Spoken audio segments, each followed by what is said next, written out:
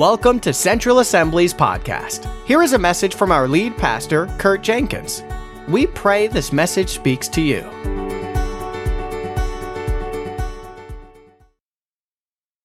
All right, why don't we stand just for a moment? Some of you are fasting, maybe you're tired, maybe you're ready for bed right now. It's cold, it's dark, but we've come to meet with God and have him do something. So today's prayer focus, if you're not participating in the booklet right now in the prayer focus, there are some out in the foyer. But today's prayer focus is about hunger and thirst for God's word. So the prayer request is that God would give us more hunger and more thirst for his word, so that every time we read it, we would receive fresh revelation and that we would have the courage to live it. And it's interesting because we can get in a routine and say, okay, I'm in a habit of reading the word. And that's great if it's a very healthy habit to have. But it can become so habitual that we just open it up and we read the words, and we've heard this story before and we close them. And I don't remember if it was in the morning session or at the noon session when we were praying today, but the Lord was like showing me different things even in Isaiah that I have read a lot of times before. It was specifically about when Jesus would come, he would break the rod of the oppressor. I've read that a lot of times, but the image of Jesus coming down and that oppression, that rod that the oppressor uses against us, whether it's, for disease or depression or whatever he tries to do, that's already been broken. So if we're experiencing those things and then we get a revelation of his word, because we've looked at it fresh. We said, God, give me hunger and thirst for your word, so that every single time I read it, can you imagine how exciting Bible reading would be? If we had an anticipation, expectation, every time we read it, that there would be fresh revelation, that the eyes of our heart would be opened up, and then the courage to live it, which means 2 weeks from now, 3 weeks from now, when a challenge comes, or, if something happens with our kids or whatever, I would go back to that scripture and say, your word says that the rod of the oppressor is snapped, broken, done. Like not enough duct tape or, Elmer's glue or super glue is going to ever put this thing back together. The oppressor's rod has been broken. So that's what we want to do is approach his word in such a way that we're just asking him for fresh revelation. So hunger and thirst, that every time we read it, we'll have fresh revelation, that's insight into our heart, and that we would have the courage to live it, okay? So I want us to pray out loud. There's no soft music, no low lights. We're together as a body of believers, so we should know how to pray out loud. So we're gonna pray for the next moments about that specific thing, that the Lord would stir your hunger. And maybe, just maybe tonight, as the word's being taught, something will open up to you in a fresh way that you have the courage to live after tonight. So why don't you join me with verbal prayer tonight? You don't have to think your prayers, you can pray them out loud.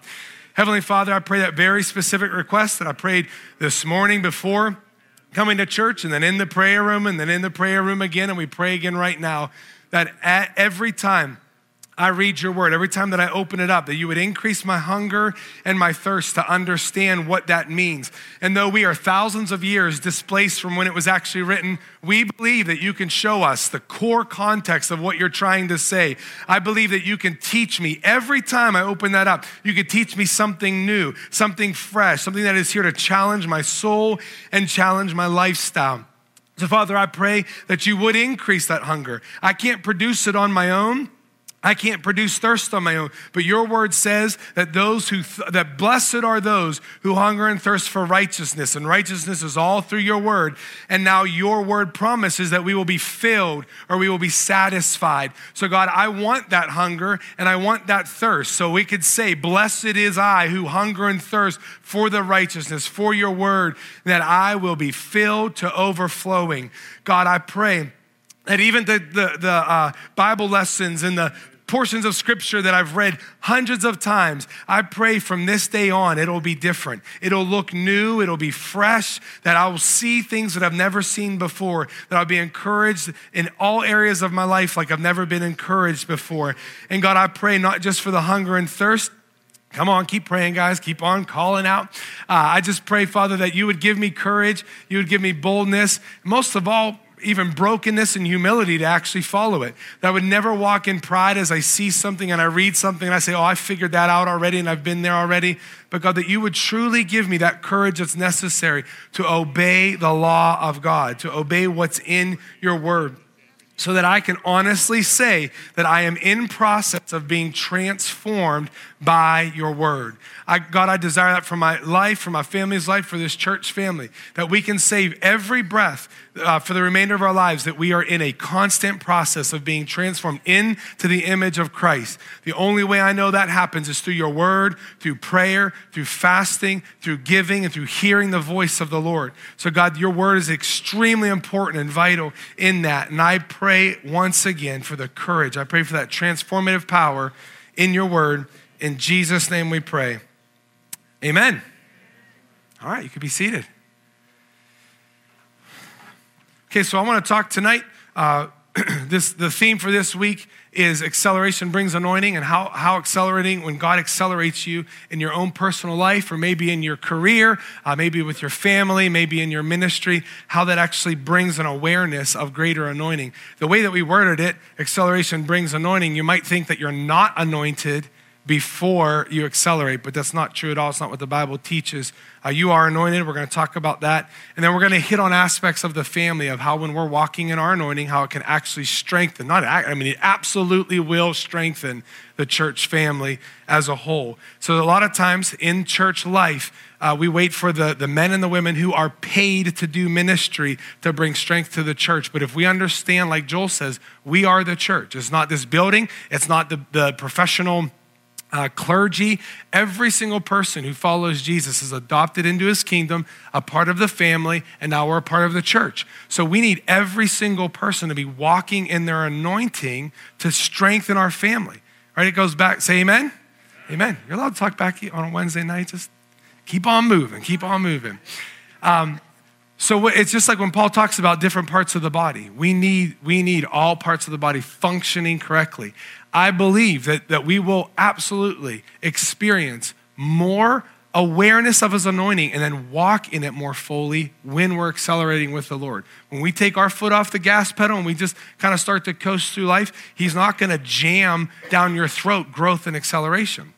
But when we choose to put the gas pedal on, I'm not saying he's going to rush his promise to be fulfilled. I'm not saying you're going to grow super speed and everything you've ever wanted is going to come in 6 months. We see it throughout Scripture. It takes 30 years, 40 years, sometimes 80 years for things to develop. So acceleration doesn't mean let's rush God.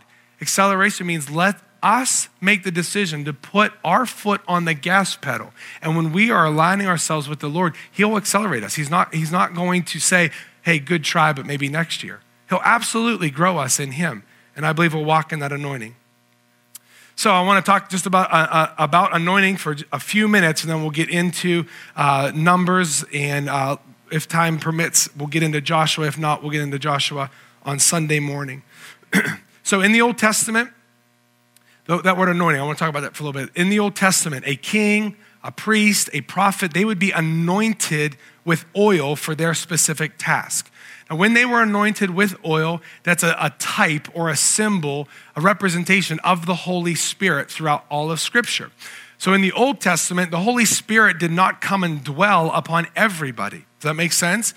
He came and he dwells in us, and when we're born again, and upon us when we're baptized in the Holy Spirit.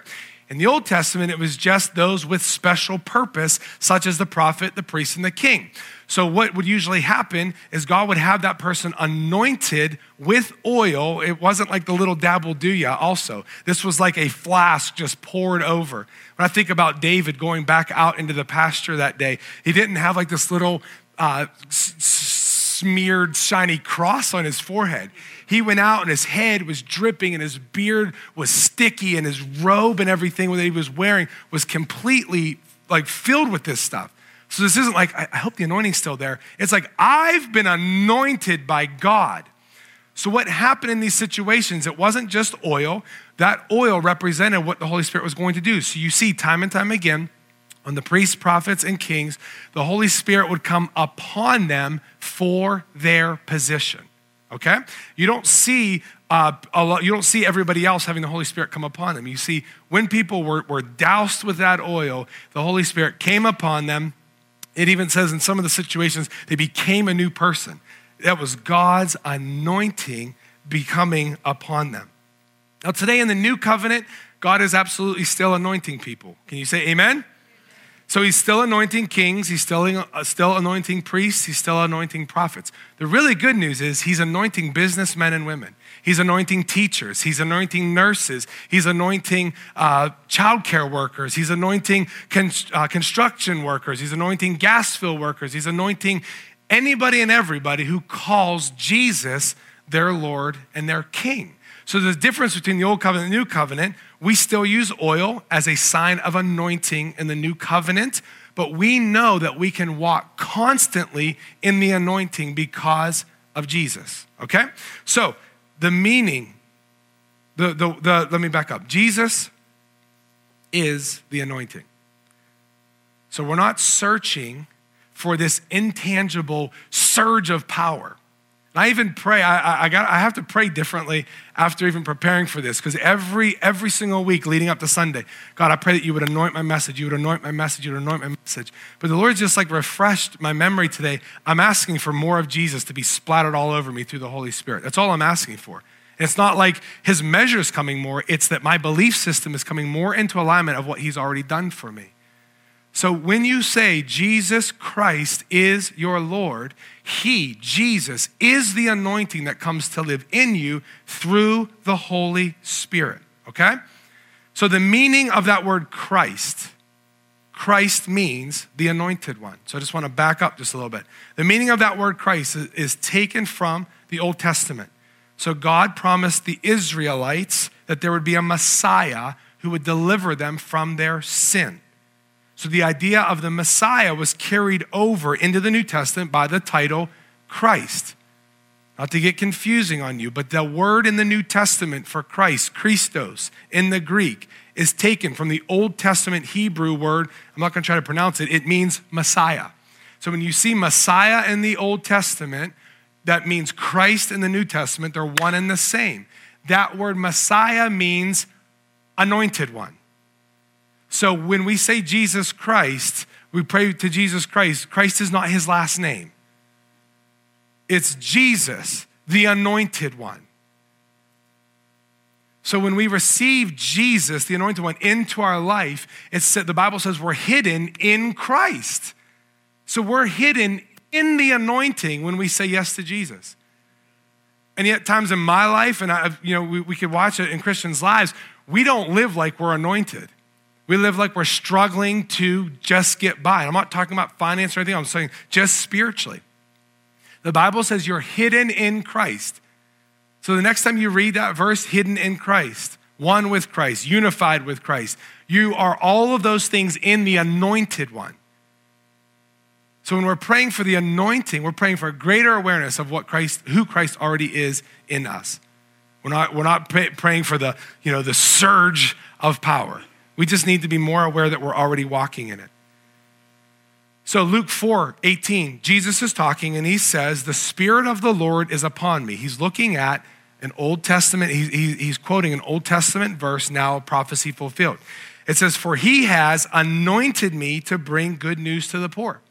So what it's saying here, the Spirit of the Lord is upon Jesus, and the Spirit has anointed him to bring good news to the poor, release of the captives, and so on and so on. So go back to the Old Testament real quick. Priests, prophets, kings were anointed by the Holy Spirit with the symbol of oil for a specific purpose. And now Jesus comes to earth and says, the Spirit of the Lord is upon me. Same thing that happened in the Old Testament, but now it's happening in what we know as the New Testament, as the new covenant is emerging. And he's saying, that same Spirit that you saw coming on people, that same thing, that being called the Holy Spirit is on me, and he's anointed me for a very specific purpose. It's interesting later on in John where he says, I've been sent, and so the same exact way that I've been sent, so I'm sending you. So you are anointed as Christ was anointed, though you are not the Savior of the world. Everybody could say amen. But you have that anointing because you have Christ in you, the hope of glory. In Acts 10:38, Peter is preaching to a crowd of non-believers in Cornelius's courtyard, most likely. And it says, he says in verse 38, this is Acts 10, verse 38. It It says, and you know that God anointed Jesus of Nazareth with the Holy Spirit and power. So what's the anointing? It's the presence of the Holy Spirit upon your life through Christ. He says, then Jesus went around, he went doing good, healing all who were oppressed by the devil. Why? Because he already broke the rod of the oppressor. So he went around destroying these works. It says, for God was with him. Verse 44 says, even as Peter was saying these things. So Peter has this message, and in a part of the message, he starts talking about the anointing of the Holy Spirit. What's the anointing? It's the Holy Spirit coming on you through the presence of Jesus. And it says, even as he was preaching, what happens? The Holy Spirit falls on them, and they're baptized in the Holy Spirit. So it's in the middle of a message. Like, that would completely weird me out. You're preaching on the anointing. Maybe the Lord will do it like right now. It'd be cool.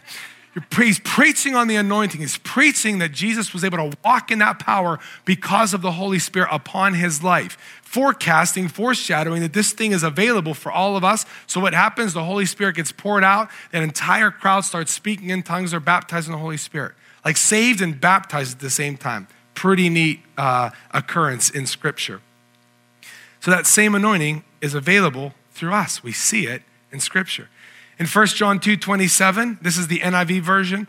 The other ones I was reading was New Living Translation, which the rest will be also. But it says, as for you, the anointing you received from him remains in you. Can you say remains? So you can't think, like people say, well, he's really anointed, and they're not really anointed. I'm really walking in my anointing. Oh, my anointing lifted. No, it didn't. No, it didn't. We really have to be challenged by this. I'm challenged by this because there are seasons of life where I would sense I'm walking in my full anointing. And what I've realized in those seasons is I am dying to myself in such a way that I've positioned myself under the oil flask of the Lord. So just picture a constant flowing bottle of oil. Okay, just visualize that. It's always flowing. There's always enough. And what your responsibility to do is to steward your time and your faith in such a way that you just stay under that. So now, okay, you're doing what you need to be doing to surrender yourself to the Lord, to stay humble before the Lord. And you're also walking in your purpose. So now as you're making progress, you're saying, oh, the anointing's with me. And now we say, wow, that guy, that girl, she's really walking in her anointing. It's because she's walking or he's walking in the purpose that God has for them. And when I say purpose, I don't mean like he has one career for you and don't mess it up or you come out from under the oil. I'm saying he has a broad purpose for you. I think it was in 2009, I was just taking a look at my life, just asking the Lord, like, why did he put me on this earth? Like, what does he want to do through my life and so on? I feel like he gave me a purpose statement, a vision for my life to equip and release people into their God-given destinies and help them take risks for God. And in that realization, I was like, okay, I think I'm in the right place being a pastor. I used to be an elementary teacher. And the Lord showed me, I know that I'm called to ministry, just follow me out here. But he showed me how he can fulfill that purpose and was fulfilling that purpose to some measure as I was a teacher. And if I went to work as a construction worker, that anointing can still be going if I'm in my purpose, the vision that he has for my life. So I feel like I have that vision. I also feel called to vocational ministry. So I believe that I should be able to walk in the full measure of his anointing throughout my life. And the same is exactly true for you. Don't ever think that it has to be in paid vocational ministry. Does this make sense? Okay. So it says here, the anointing you received from him remains in you through the Holy Spirit. It says, and you don't need anyone to teach you. That does not mean that you shouldn't be at sessions like this. It's saying it's not that legalistic, controlling, tell you all these laws and rules you have to do. It says, but as his anointing teaches you about all things, and as that anointing is real, not counterfeit, just as it has taught you, remain in him. So what I believe is being taught there is you have the opportunity. We know the reality is the anointing is in us. The anointing remains. It's our choice if we're going to remain in him or not, to walk in that anointing. With 20 minutes left, 7 pages to go. Let's do it. Let's do it. Yeah, accelerate. Yeah. If I start talking fast, you won't understand me. I am going to share some of this on Sunday as well, but let's just do a quick introduction of where we're headed for the remainder of January. For 40 years, the Israelites, who were first called Hebrews, they had traveled through the wilderness with no permanent resting place. This is not because God did not want them, to have a home or so on. Their resting place was supposed to be what is called the Promised Land. The Promised Land is the rich land flowing with milk and honey. There's a scripture that says that a group brought back clusters of grapes that 2 people had to carry, that they were so large. So the Lord had just a filling of blessing and provision that he had for them. That was promised all the way back in Abraham. Remember, Abraham took him to the Promised Land. He's counting his descendants as far more than the stars that he could ever count. So this is a promise that is hundreds of years in the making. The actual land itself is mostly west of the Jordan River. There's some territories to the east as well, all the way south of Egypt. And it includes, if you looked at a map, it would include like where Jerusalem is, the West Bank, and then up north all the way down near Egypt. So the Promised Land that we're going to be talking about Wednesdays and Sundays for the remainder of January is representative of our salvation and spirit-filled life. It is the life that God has for us, and yet little amounts of Christians actually live in a way that they could say, I'm living in the Promised Land. You'll see in the Promised Land, everything doesn't always go right. It's just the abundance that they're supposed to live in, knowing that God is with them and will bring them to a place of provision and healing and protection and victory, even when the enemy attacks. It was God's will for them to wipe out all of their enemies as they came into the Promised Land, though disobedience caused that to not happen. So what it represents, like I said, is salvation. In the Old Testament, it was a physical space. In the New Testament, it's a spiritual reality in our life. So when you start to learn about the Promised Land, take those physical things. Imagine those big grapes. Imagine the milk and honey flowing. And now imagine what a river of living water can be coming out of your mouth as you speak God's word. Imagine, listen, if they can provide grapes that large and provide for them, God's obviously going to provide for me. Does this make sense? I mean, in every sense of the way, not just financially. So the Promised Land, it was their destination, it was their destiny. Our lifestyle should mirror what God intended the Israelites to experience in the Promised Land. You guys all right? Okay.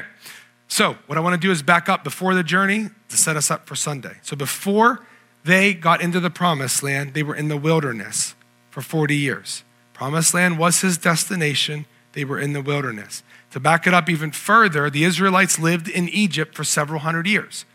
If you know the story, Joseph's living in Egypt during a time of famine. He had the wisdom and the favor of the Lord upon him. He had all the food set out for Pharaoh. And then Joseph's family ended up moving. A new Pharaoh comes into town, doesn't know them, doesn't like that they've grown like by a lot of people over that time. So he begins to oppress them and put them into slavery. Slavery and oppression is a picture, a symbol of what the devil wants to do to your life, your body, your soul, your spirit. So when we see people getting beat and whipped and confined and chained and overworked, that's what the devil wants your life to be like, a life of slavery and being bound. So this is a huge picture of hundreds of years how God's people were built or were put into this situation until Moses comes along. I'm not going to share that whole story. We're going to fast forward past the plagues and past some crazy signs and wonders all the way to the point of the Passover. So the Passover is a picture of Jesus being the Passover lamb. They slaughter a lamb. They put some of the blood on the doorpost. That is a representation that they are God's people. Knowing that they're God's people, the angel of death passes by them and does not afflict them with that last plague. That very next morning, now the picture is Jesus, right? Jesus, the anointed one, is my protector and my deliverer. That's the picture of this. The blood's all smeared on the doorpost.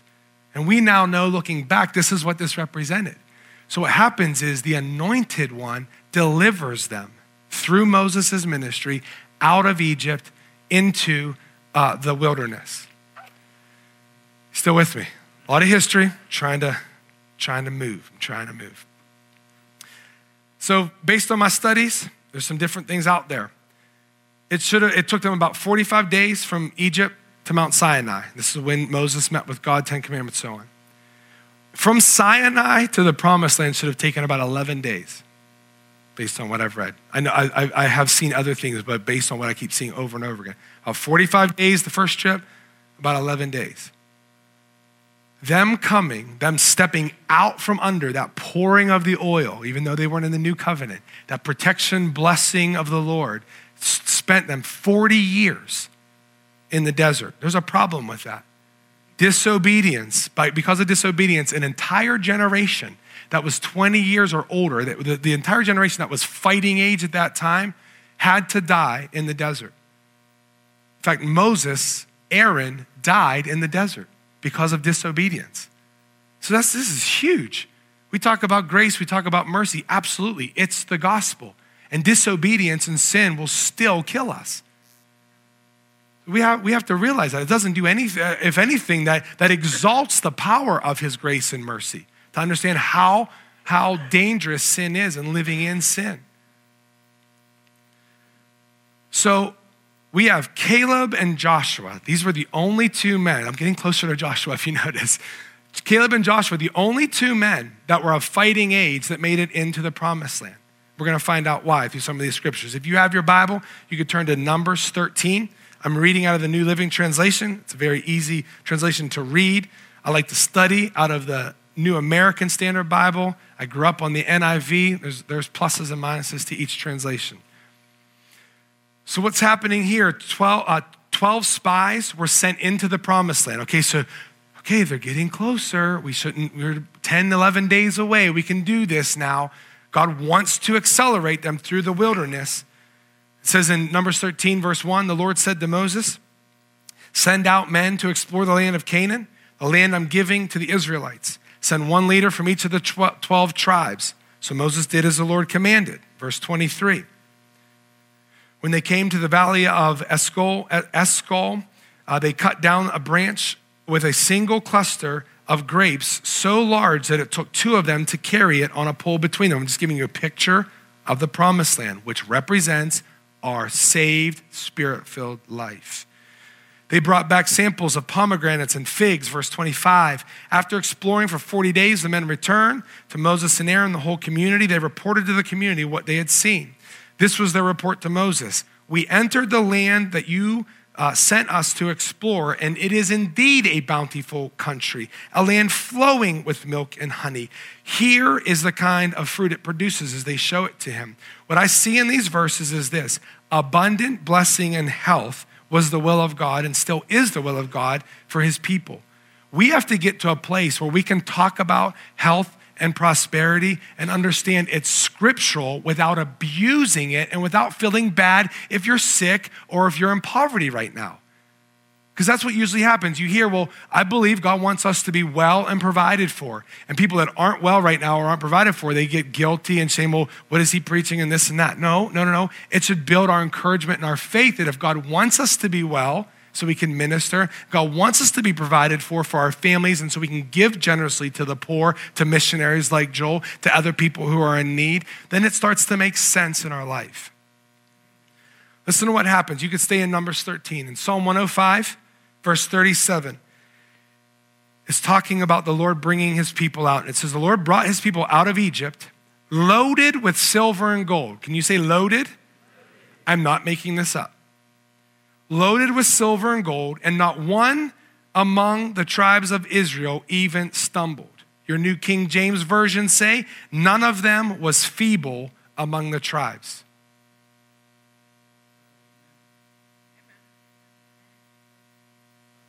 I'm not, it's like a new year, new message. Is he teaching health and wealth? I'm just showing you what God's word says, and let it challenge you. And don't walk out of here more miserable because, again, you're in debt or you're sick right now. This should really encourage you. In the Old Testament, before the Holy Spirit was even in them, the Lord somehow designed it that they would walk out loaded with silver and gold and that they weren't feeble. So let's take a look at how. In Exodus 12:35, this is during the Exodus. It says, the people of Israel did as Moses had instructed. Isn't that interesting? It's a new day concept of obedience. and they asked the Egyptians for clothing and articles of silver and gold. Well, if they did that, God must have asked them to do that or commanded them to do that. Are you following me? They did as the Lord asked. What did they do? They asked the Egyptians for clothing and articles of gold. The Lord caused the Egyptians a picture of slavery, the devil's work in your life. Bondage, depression, poverty, sickness, everything the devil wants to do to still kill and destroy. And it says the Lord caused these Egyptians to look favorably on the Israelites. They gave the Israelites whatever they asked for. So they stripped the Egyptians of their wealth. It's plundering the kingdom of hell, the kingdom of darkness, to populate the kingdom of heaven with everything God says he wants for our life. We talk about anointing, we talk about favor, blessing, prosperity. I hope that you know me if you've been at Central long enough. It is never to become self-consumed, selfish, so I have more and more and more. I believe that we walk in our anointing when we're looking externally to see how we can minister to people, including the ones we love and our family members and friends. It's not always across the sea, but it includes that. Shake your head, yes? Yeah? Okay. So they stripped the Egyptians of their wealth. Who has the wealth if they stripped their Egyptians of their wealth? The Hebrews, the Israelites. So they left after all these plagues, after the splattering of the blood, they left Egypt. I mean, you have to picture this. These people are coming right out of slavery. These people are beat up, wounds on their back, probably people waking up with headaches from being beat the day before. You have to picture what's happening here.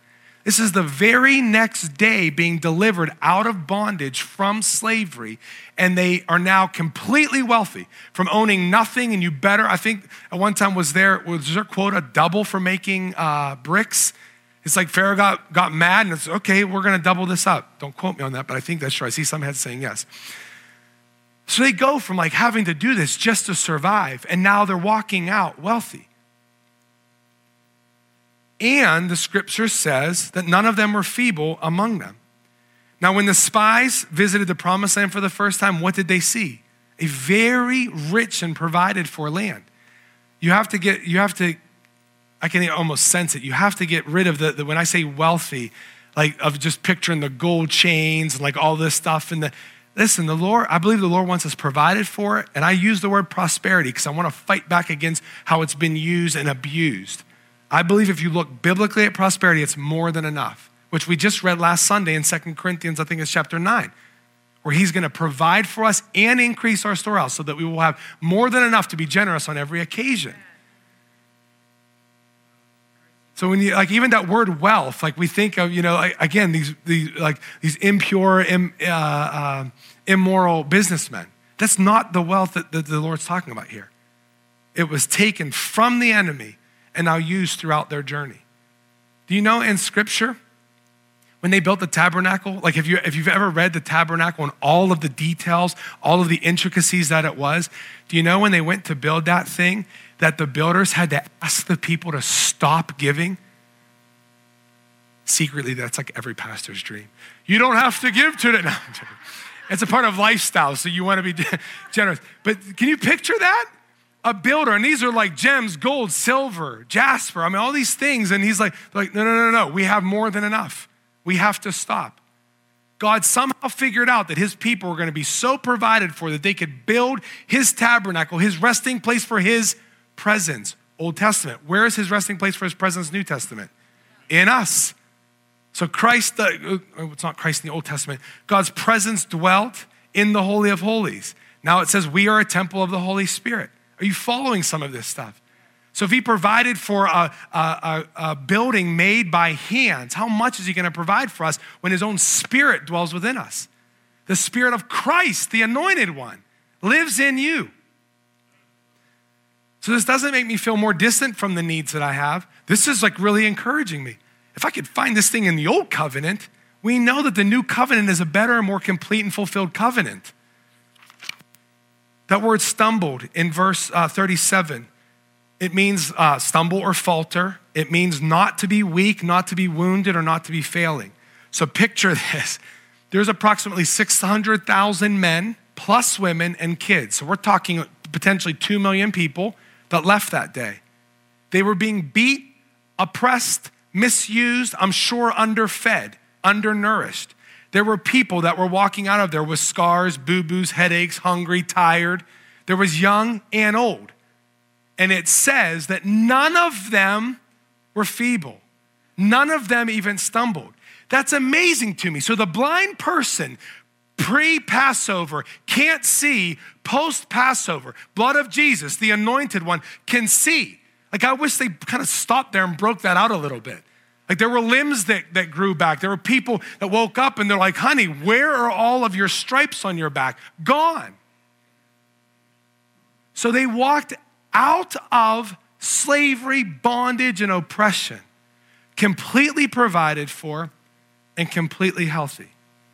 And they were headed toward the promised land, which was supposed to be even better. Well, it was way better than Egypt, but definitely better than the wilderness as well. This gets me excited to see, wait a minute, as he's accelerating them, the anointing's coming. He says, you're in slavery no longer. Wipe the blood to represent the anointed one. And when I leave out of that, you're already delivered, though you have a journey. How many of you know you have a season of preparation? And it could be a lot longer.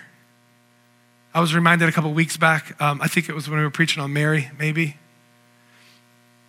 or maybe the shepherds, that I heard a pastor up in the North Hills say the joy is in the journey, not the destination. So we don't have to look at the wilderness as a time that's dry and barren. In fact, that's a really cool revelation that I don't know that I've thought about. When we say we're in the wilderness, when we say I'm in a wilderness season, I'm in a desert season, we look at that as dry, empty, God's not speaking to us. Where did God provide for them? They were wealthy, healthy, I can't think of another word to rhyme with that, and God's manifest presence showed up in the wilderness. So go ahead, say you're in a wilderness season. I'm in a wilderness season. Then you must be overly provided for, healthy and strong, not feeble at all, and the fire of God's about to fall on you. Completely different perspective of a wilderness season. So he's preparing them. This is good stuff. I didn't even prepare this. Stealthy, thank you. Wealthy, healthy, and stealthy. It's a new, oh goodness, help us. So like picture this acceleration. Picture if we would just press, every person that calls Central their home and every missionary that calls Central affiliated would just press on that gas pedal. Fast, pray, press in, just press on that gas pedal. And understand as you're pressing, you're gonna hear the voice of the Lord a little bit more, and then a little bit more, and then a little bit more. And as you start to get ideas, I was talking to my wife about this and some other with Richie this past past weekend, even coming into this year, I didn't feel like God was giving like these big dreams and this. And he just said, listen, be rooted in me, press that gas pedal, accelerate with me, and all those things are gonna fall into place. It was his choice to deliver them. It was his choice to accelerate them, but they still had to walk. They didn't like sit in carts and then they were accelerated through the desert. They had to choose to walk out of there. And I don't have time tonight, but you see many times they want to go back. In fact, I'm like so not going to get there. Health and wealth, I want to share this. I want to share a couple other things. Nursery workers will watch your kids, it's okay. Health and wealth are not a sure sign of spiritual maturity. Please don't take that message. Just because somebody is walking in health or wealth, it doesn't mean they're spiritually mature and they have it all together, because that could get very, very unbiblical and sick, to be honest. Because now somebody coughs, I don't have enough faith. Somebody gets an extra bill and something breaks down, now they're in debt, I don't have enough faith. Faith, I believe, will bring you into those breakthroughs. Does that make sense? But just because you have it doesn't mean you're a spiritual elite. It doesn't minimize the absolute importance of faith. Because if I don't have faith in these verses, then I'm not going to expect to walk in a strong body so I can advance the kingdom, and I'm not going to walk in a level of provision where I can give. So do you see the balance of that? I'm saying a lot about money and a lot about health today and protection, provision, deliverance, But I need you to hear me. The balance of that is, don't measure someone's spirituality by the items in their pocket or their health in their body. The devil's still real, and we still have the assignment to destroy the works of the enemy. So we'll partner with you. It's the worst thing. That's what's known as the health and wealth gospel. That's why it is out of whack, because there's criticism and judgment for people who are struggling in their finances or their health. It's not what we do here. We partner with them and help them and encourage them and pray with them and minister to them. You say amen? Okay. Just go all through there. Let's go to Numbers 13:28. I'll be quick. This was Caleb and Joshua. They like this. We can take this. What do the other 10 say? The people living there are powerful. Their towns are large and fortified. We even saw giants, the descendants of Anak. The Amalekites live in the Negev, and the Hittites, Jebusites, Amorites live in the hill country. The Canaanites live along the coast. And it goes on. What they're doing, what stopped the Israelites from accelerating was fear. Fear of the enemy came in, and they said, no way. And they go on. I won't read all the verses, but they go on. Actually, in verse 30, it says Caleb tried to quiet them. He probably wasn't like, shh. I mean, we're talking about the promised land is right in grasp. And it says, let's go at once and take the land. That's a perfect picture of faith. Faith in acceleration, believing you're going to walk in the anointing more strongly. I don't know if that's actually grammatically correct. You will walk more fully in your anointing as you're accelerating. Caleb and Joshua knew that. The other 10 got afraid. So it says in 31, they all disagreed. We can't go up against them. They're stronger than we are. The land we traveled will devour anyone that goes to live there. So all of these excuses into Numbers chapter 14, the community starts weeping. They cried all night. It says, if only we had died in Egypt. So like, especially some of you that are fasting for the very first time, if you've gone through like the normal things, maybe the first day was exciting, second day or even third day, maybe potentially a pretty bad headache because you're detoxifying. Maybe your muscles and joints are a little bit sore because you're not drinking enough water or because you're detoxifying. All those things at this point could say, I wish I could just be eating right now. I wish I was back in Egypt where at least they provided the morsel for me. But there is acceleration that will take place if you're fasting, if you're praying, if you're worshiping, if you're spending even just a little bit more time in your word, asking for fresh teaching, fresh insight, fresh revelation every time you look. So I see two things in this portion: fear and excuses completely stop them from accelerating. And it neutralized their anointing. God said, surely I will be with you. It's there. Joshua's anointed their king. So now they're walking in the anointing, post blood. And it completely stopped them for 40 years. I don't know how many exact, it was 39 and a half, I guess, years. They had to stay in the desert because of excuses and because of fear. So enters Joshua chapter 1, which we will pick up with on Sunday. And we're going to talk about alignment. We're going to talk about how acceleration brings alignment. Once we start pressing on that gas pedal, what we're doing is we're dying to ourselves. We're surrendering ourselves. We're saying, I'm broken without you, right? Like, I'm serious. Fasting just brings a whole nother, like when you're like dizzy in the middle of the day and you don't know what, God, I need you. Like in more than one way, I need you. So it brings you just back to the best place. Blessed are the poor in spirit, for theirs is the kingdom of heaven. It just teaches you how to be poor in spirit, be broken before him. So we're going to find out how he accelerates them. Yes, they still make mistakes and so on, but we're going to look at what God's will was for their life and what the promised land looked like a little bit more, and how God was preparing them to get their provisions ready, to consecrate themselves, because his will was that they lived in the promised land. Let's stand and pray.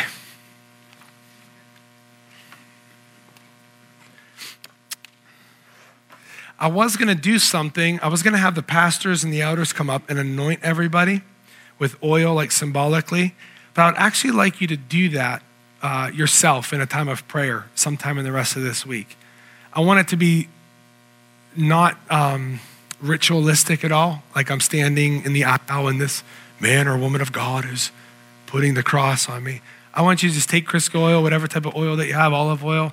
I want you by yourself or with your spouse, however it works out for you, but if it's most personal, if it's by yourself, and just anoint yourself. Or like pour the whole thing over your head if you want to feel like David, whatever you want to do. But I want you to just anoint yourself and like just meditate on the realization you are anointed. You're already anointed. There's no greater anointing that God's going to give you, but you can walk more fully in the purpose, the power, and the promises that God has for you. Does that make sense? So our goal in life is to stay under that through an intimate relationship with Jesus. Stay under that oil through an intimate relationship with Jesus. Don't make this about your ministry and what you're trying to do. Connect with him intimately, and then you'll be under it, and then all that other stuff works out. The dreams come, the ideas come, the energy comes, all that cool stuff. All right, Heavenly Father, we thank you that it's pretty clear in Scripture that Jesus is the anointed one, Christ, the anointed one. And it's really clear in Scripture that when we're born again, we have the Spirit of Christ in us. And it's really clear in Scripture that the anointing is meant to remain, and that we are also meant to remain in him, in you. So Father, I pray not only do you help us put our foot on the gas pedal to accelerate, but I also pray that you give us realization where we're not under the anointing right now, where we're walking maybe in disobedience or some of these other things that are out of place. And I believe, God, that as we accelerate with you, that we will walk more fully in our anointing. And I do see a day where the people who call Central their home are all in their sweet spot, all walking in the fullness of their anointing, completely unique and different, and yet completely unified. I believe that's the body of Christ you are forming at Central. Completely, that we can honor each other's uniquenesses and also operate in diversity. We thank you that you anoint us for different tasks, different purposes, different callings in life, but as we operate together, we're strengthened and we can actually be the body of Christ, advancing the kingdom as our mission says. So encourage us, give us that realization until we meet on Sunday. In Jesus' name we pray. Amen. Thank you so much for coming this evening. Have a great night.